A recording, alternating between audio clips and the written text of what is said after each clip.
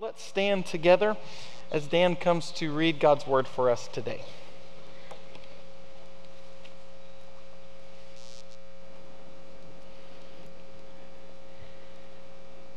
And when you pray, do not be like the hypocrites, for they love to pray standing in the synagogues and on the street corners to be seen by others. Truly, I tell you, they have received their reward in full.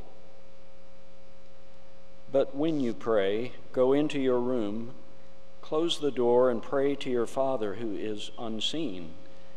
Then your Father who sees what is done in secret will reward you. And when you pray, do not keep on babbling like pagans, for they think they will be heard because of their many words.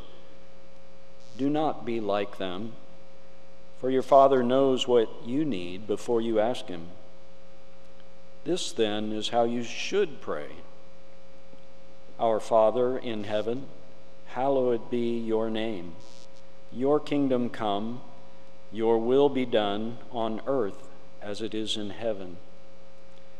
Give us today our daily bread, and forgive our debts as we also have forgiven our debtors.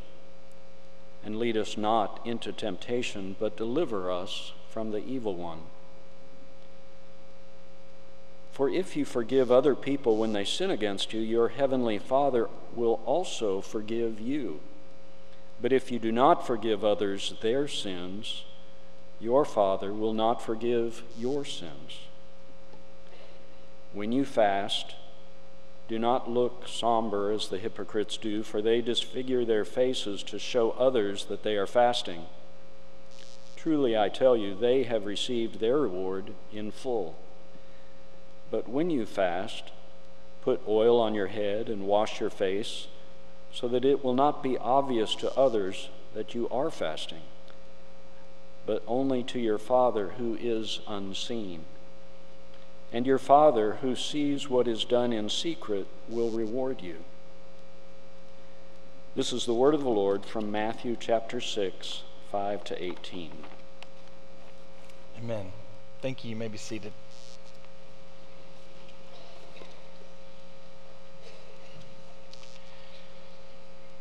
Right in the middle of our text this morning are the words that we often refer to as the Lord's Prayer. And I want to take you back to a moment to 7th grade, not your 7th grade, but my 7th grade. And believe me, I don't want to stay there very long, okay? But I'm going to take you back to 7th grade. I moved to Bixby Middle School that year. And I had already been playing football at my previous school, and so I joined the Bixby Middle School football team. And I went through the entire blazing summer of 2-a-day practices, being yelled at, dare I say being cursed at by my coaches. Went through all of this trying to find my spot on the team, learn the dynamics. We get to our first game, and right before our first game, after all the screaming and the yelling and the punishment and all of that, the coaches ask us to all get quiet. And then guess what happened? You probably had this experience, some if you played sports as well. We recited the Lord's Prayer together right before our first game. Now, I did not grow up going to church much before that moment. And so lots of people around me knew the words to the Lord's Prayer. I did not.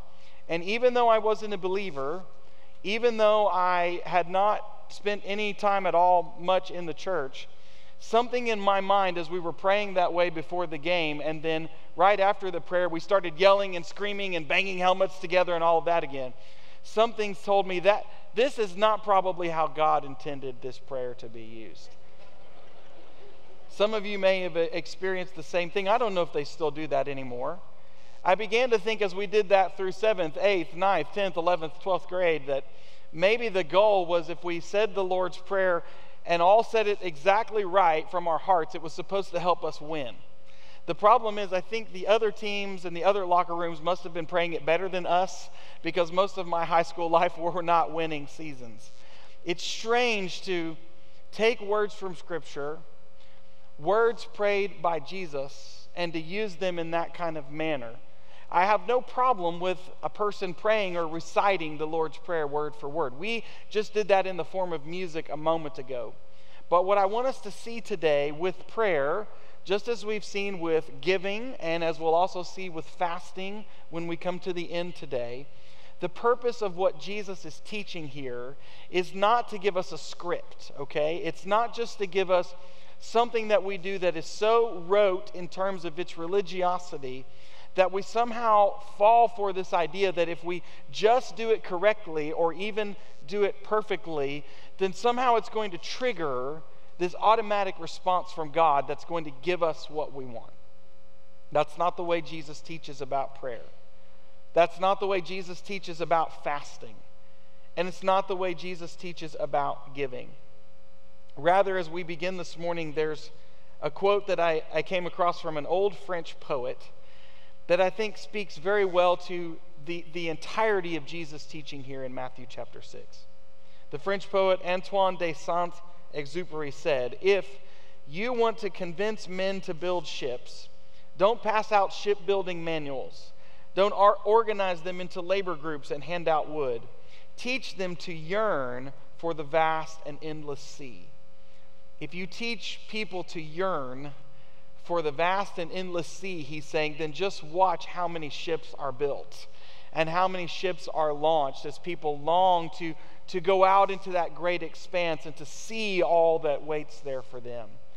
In the same way, Jesus' teaching about giving and about praying and about fasting is not a manual, it's not a script. It's meant to draw our hearts closer to God, that when we yearn for our perfect, eternal, heavenly Father, it draws us into these disciplines.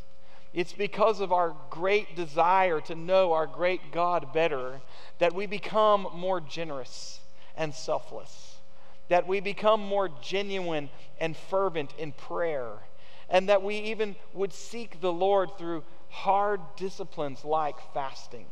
Yearning for God is what draws us into these activities where we put our righteousness into practice.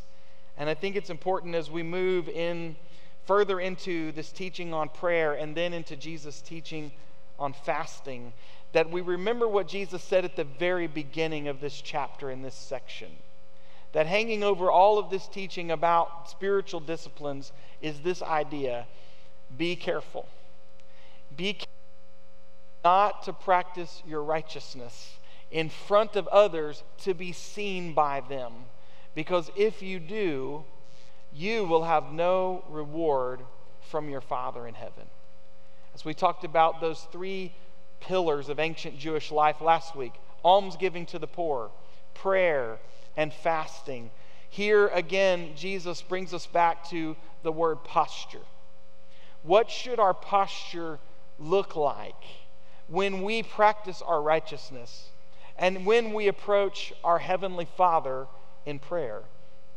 Going back to the verses we read at the end last Sunday and where we began this week as we break this section up into two parts, Jesus talks about our posture of prayer, again saying, do not practice your righteousness in front of others to be seen by them, by reminding us that this is how we should come to God in prayer. When you pray, verse 4, do not be like the hypocrites, for they love to pray standing in the synagogues and on the street corners to be seen by others. Truly I tell you, they have received their reward in full. But when you pray, go into your room, close the door, pray to your Father who is unseen. Then your Father who sees what is done in secret will reward you. Now again, as we said last week, this is about our posture. This is about the condition of our hearts. Jesus is certainly saying it's good to have a prayer closet, to have a prayer room, to have a physical space where you can go and be all by yourself and spend time in private, personal prayer before the Father. But he's not saying it's wrong to have corporate prayer. He's not saying it's wrong to pray and worship as we've done this morning, or to gather with your brothers and sisters in Christ and to join your voices together and to seek the Father together. This again is about our posture. It's about the condition of our heart. The inner room may be the inner chamber of our hearts. That when we approach God in prayer, it's not to be seen by others. It's not for selfless gain. It's not for the praise of people, but it's in genuine, authentic humility and surrender that we come before God, that what we receive from Him would be our reward, not that which we receive from others. And in addition to our posture, Jesus also teaches us about our approach. When you come to God in prayer, when you pray, do not keep on babbling, verse 7, like the pagans do, for they think they will be heard because of their many words. Do not be like them, for your heavenly Father knows what you need before you ask Him. In other words, don't approach God in prayer trying to impress Him. He's not going to be impressed by your many words. And don't approach God in prayer using many words because you're trying to find the right script or that right formula that might then again trigger God to do what you're asking Him to do. No, approach your Heavenly Father as if He already knows what's best for you, as if He already knows you better than you know yourself, as if He already knows what you need. And when you come to the Lord with that kind of surrender, with that kind of posture, that kind of approach, you can trust that your Father hears your prayers. From teaching us how not to pray, we might say, Jesus then moves into teaching us in verse 9, this then is how you should pray. And what I want us to do here in the heart of the message, because I would say that the Lord's Prayer really is at the heart of our text this morning. I want us to break this down for a moment, not as a script, not as a formula, not as a manual, though again, it's fine if you want to pray these words word for word when you pray. I can't guarantee it will help you win football games or other sporting events. But it's okay if you want to pray the Lord's Prayer and recite it. It's beautiful, it's wonderful. And Jesus gave us these words for a reason. But at the heart of these words are some ideas that flow within the context of this whole passage. What does it look like to approach God in prayer with genuine hearts? And how ought we pray, as Jesus taught His disciples, when we pray to our Heavenly Father? The first words of the prayer there, starting in the second part of verse 9, are words related to worship, to God's worship, the worship of our Heavenly Father. We might call these opening words an invocation or a doxology, words of prayer and glory to the name of God. In Aramaic, we read this in English as our Father in heaven. If you read it in the language of the New Testament, Greek, it gets a little closer, but it's still not the actual words that Jesus spoke. When Jesus prayed this prayer out loud in front of His disciples, in front of those who were hearing the Sermon on the Mount, He was praying in Aramaic. And the very first word of this prayer in Aramaic, therefore, would have been a word that some of you are probably familiar with, the word Abba, which is not a reference to an amazing band from the 70s and 80s, okay? The word Abba is literally a word that means dad. It's not as informal as daddy, and even some translations will try to pick this up and say Father dearest, but that sounds kind of creepy to me, Father dearest. It's more like dad, the way that a child addresses their father in a very personal way that says, you're not just a father, you're mine. You're not just some dad, you're my dad. And the language of this prayer is Jesus in Aramaic very personally speaking to His Father and saying to Him, Father, Dad, hallowed be your name. May your name be honored. May your name be praised. May your name be magnified. Listen, may your name be known. That's what hallowed means. Dad, Father, who loves me, who knows what I need. Dad, Father, who wants me to grow, who wants what's best for me, who wants me to flourish like any good father, like any good parent wants for their child. Father, May your name be honored and magnified and praised and known. And then moving from worship, which is where Jesus tells us to begin when we pray to our Father. We pray for His will to be done, His present and His eternal will. Your kingdom come, your will be done on earth as it is in heaven. This idea of the kingdom of God, the kingdom of heaven, is a significant theme all throughout the Gospel of Matthew. Matthew, more than any of the other gospel writers, highlights the many times when Jesus talked about the kingdom. This idea that there is something that God is doing within creation, in this universe, in this world, that has a purpose to it beyond what we can see with our physical eyes, and beyond, for most of us, what will be our physical lives. Another way to describe the kingdom of heaven is less as a destination, and like we might sing when we all get to heaven, it's less of a destination and it's more of a direction.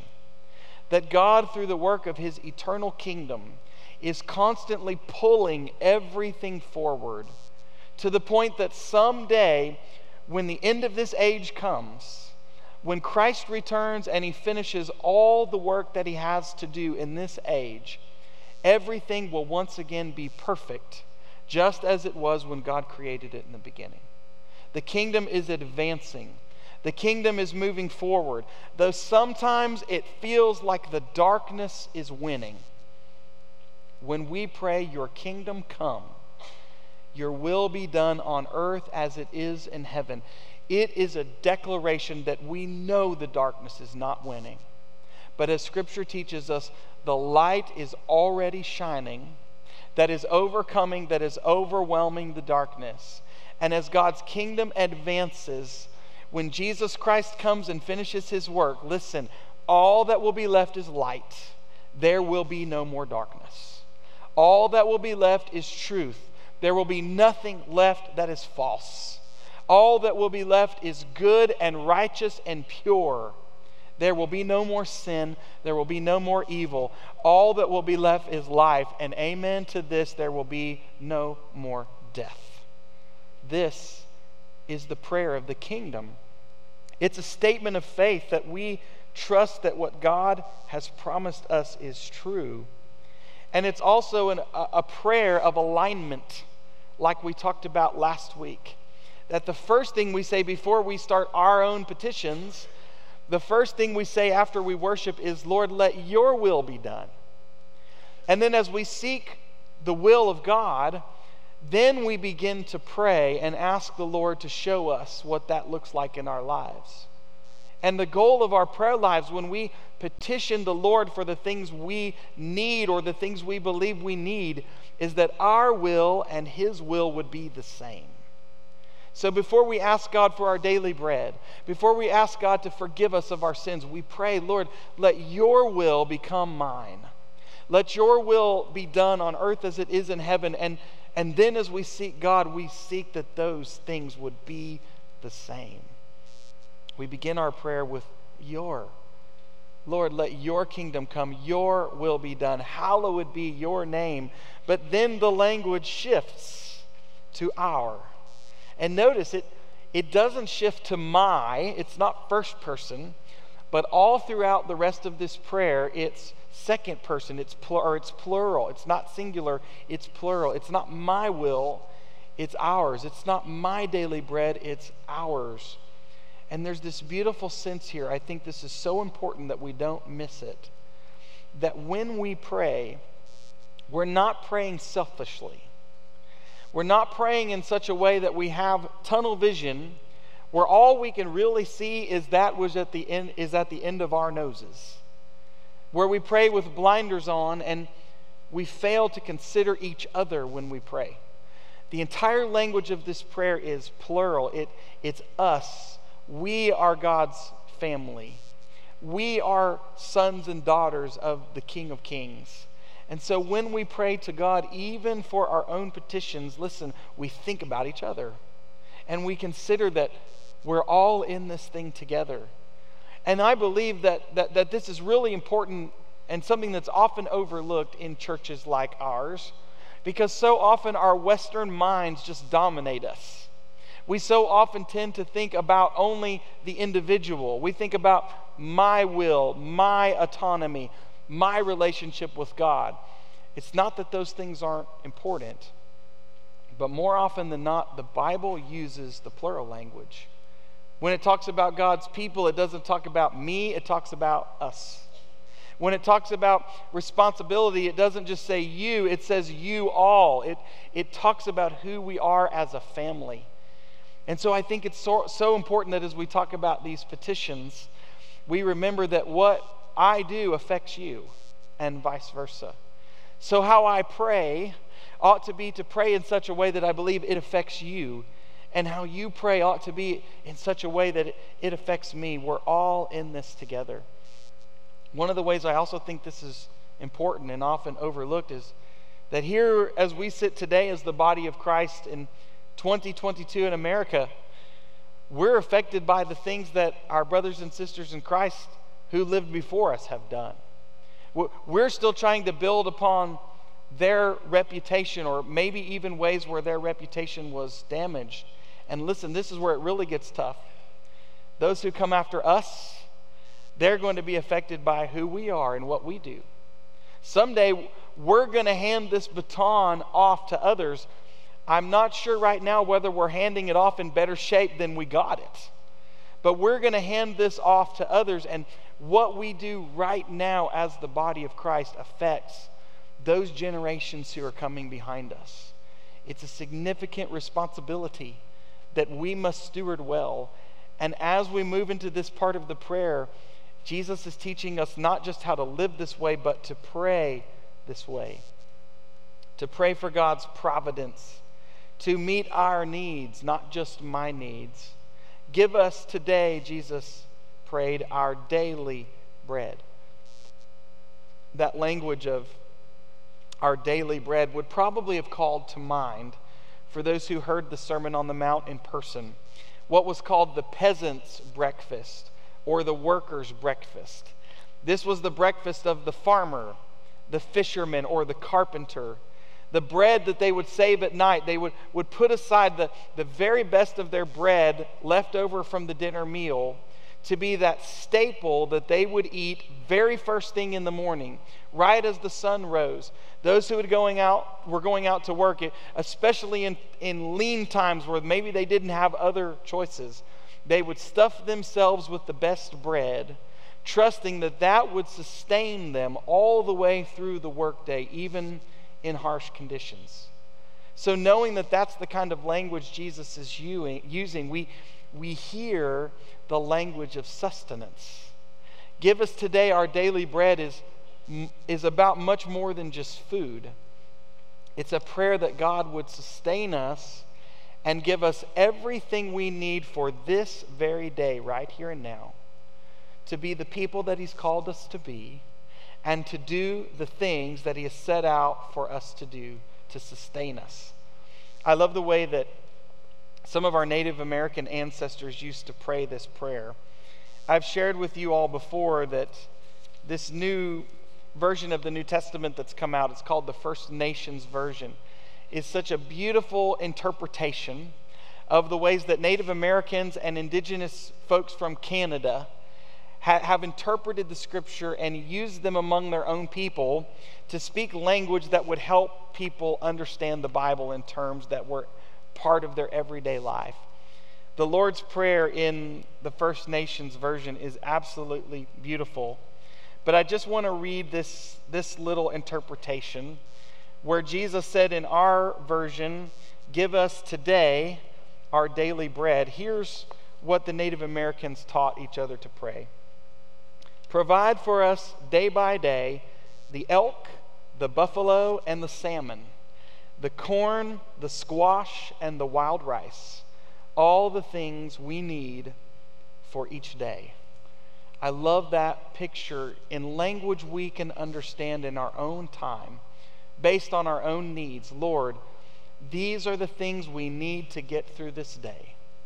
Provide them for us, sustain us through your providence to meet our needs. And then here's where I think the prayer is the toughest. When we pray for God's forgiveness, forgive us our debts, Jesus also tied to this one, it's the only one he does this with, an action step. That when we pray for God's forgiveness, we would also commit ourselves to forgive those who are our debtors, those who have sinned against us.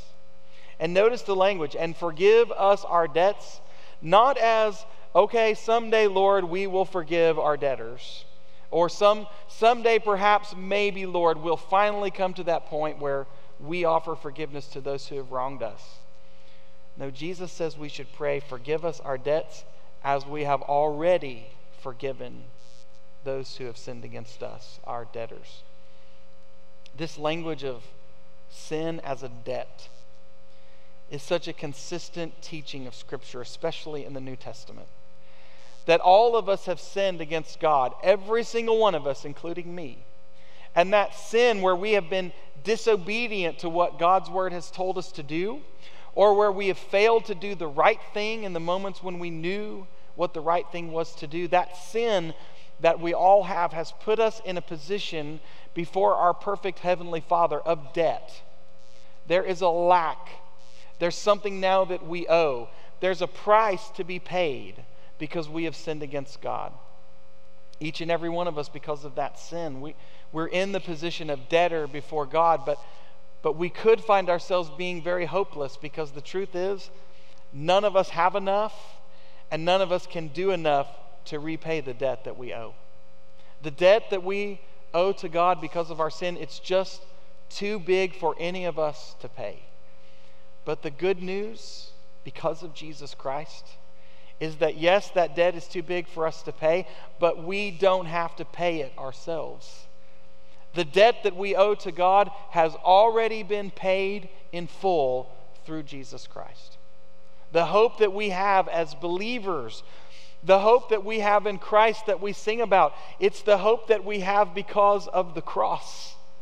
On the cross, Jesus Christ, who put on flesh and blood and dwelled among us as a human being, he paid our debt in full because we could not have done it ourselves.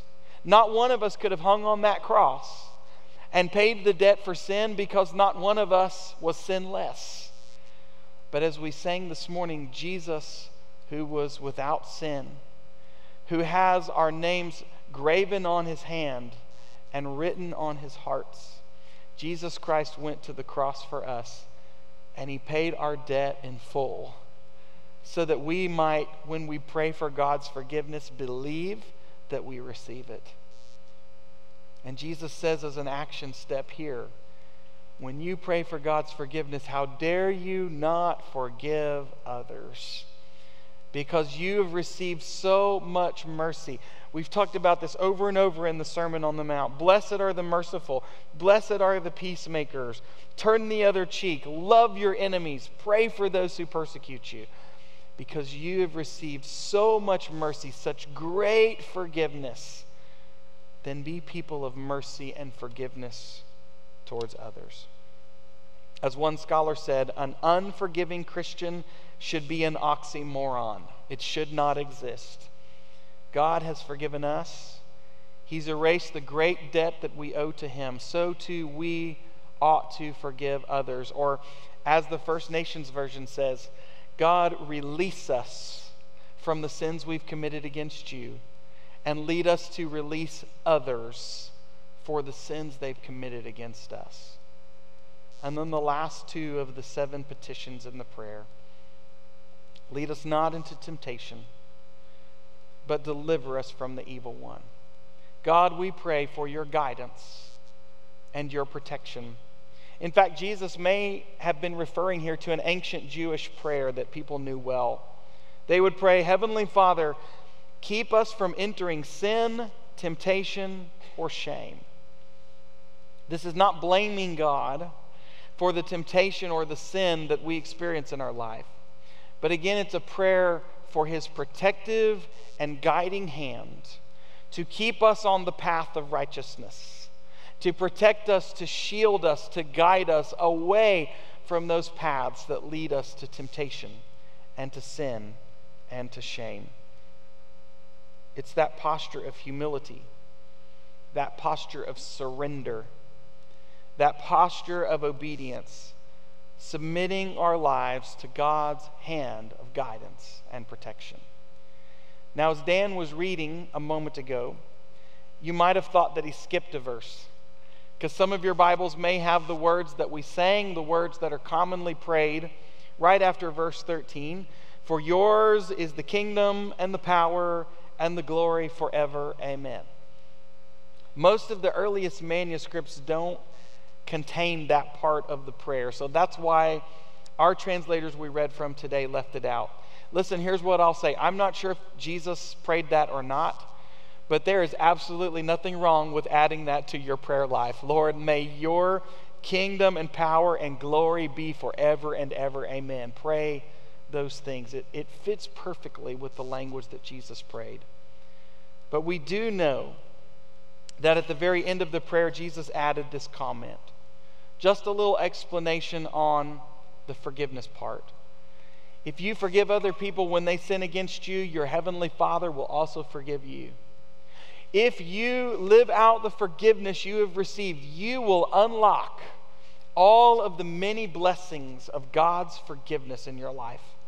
You will unlock the fruit of the Spirit: love, joy, peace, patience, kindness, goodness, faithfulness, gentleness, and self-control. That forgiveness will flow through you. But if you do not forgive others of their sins, you won't experience the fullness of God's forgiveness. Your Father will not forgive your sins, because that openness to forgiveness in your own life unlocks the fullness of the forgiveness of Christ and of your heavenly Father in you. Jesus then turns to fasting. I hate that I'm going to spend so little time on this morning, because it only reinforces the fact that this is probably the discipline that most of us practice the least. But Jesus, again, does not use the language of if. He uses the language of when. He says, when you fast. There's an expectation in this language that God's people will practice this discipline, the discipline of fasting, which means denying ourselves of something. Most of the time we think of denying ourselves of food. The idea is to deny ourselves of a daily pleasure or something that's a part of our daily routine, that when it's gone, we will miss it. We will struggle. We will suffer. We will have to resist the temptation to do that thing, to eat that thing, to participate in that thing. And when we feel that struggle, we will surrender further to God. And it will build that discipline in us further that reminds us we depend upon Him, not on those things that we experience in our daily lives. So listen, when you fast from something that you will truly miss. It's not fair to say something like, today I'm going to fast from running a marathon. Unless you are a daily marathon runner, okay, something like that doesn't count. It also doesn't count to say, today I'm going to fast from taking out the trash, or some daily responsibility you do.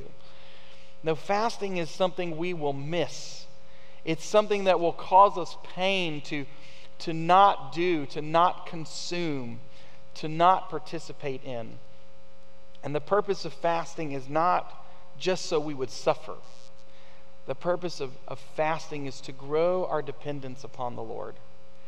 And to spend the time we would normally do in that activity doing something else that either grows us closer to God or grows us further in our love for our neighbor, or hopefully both at the same time. So a great example of this, if you're fasting from a meal, the point is to spend that time in meditation, in prayer, growing closer in your love for God. Or you might spend that time taking the food you would normally eat and spending it on the poor, giving it to the hungry, so that you would grow in your love for God, your love for neighbor, that fasting would be a discipline that only helps you further fulfill the two great commandments. You heard from Isaiah 58 in our Old Testament reading a little while ago. The purpose of fasting, God says, is not just so that you would humble yourself, lay down in sackcloth and ashes, deny yourself food. God said to His people, Fasting is meant to make the world a better place. Fasting is meant to make you a more faithful follower of God's word. I often give you homework assignments. Here's your homework assignment for today. Go read Isaiah 58. It's not a very long chapter. But the way that God describes fasting, that he expects from his people more than just an act of religion, more than just a discipline. Fasting is meant to make an impact on us and on others. He says, when you fast, is it not meant to free those who are oppressed, to break the yoke of slavery, to spend yourselves upon the poor, that you would give food to the hungry and clothes to those who don't have clothes, that when you fast, you would be obedient and you would demonstrate the great love that God has given to you in your love for others. Do not fast, Jesus says, like the hypocrites do. They love to look somber, disfigure their faces, to show others they are fasting. They do this too, just so that others will take notice.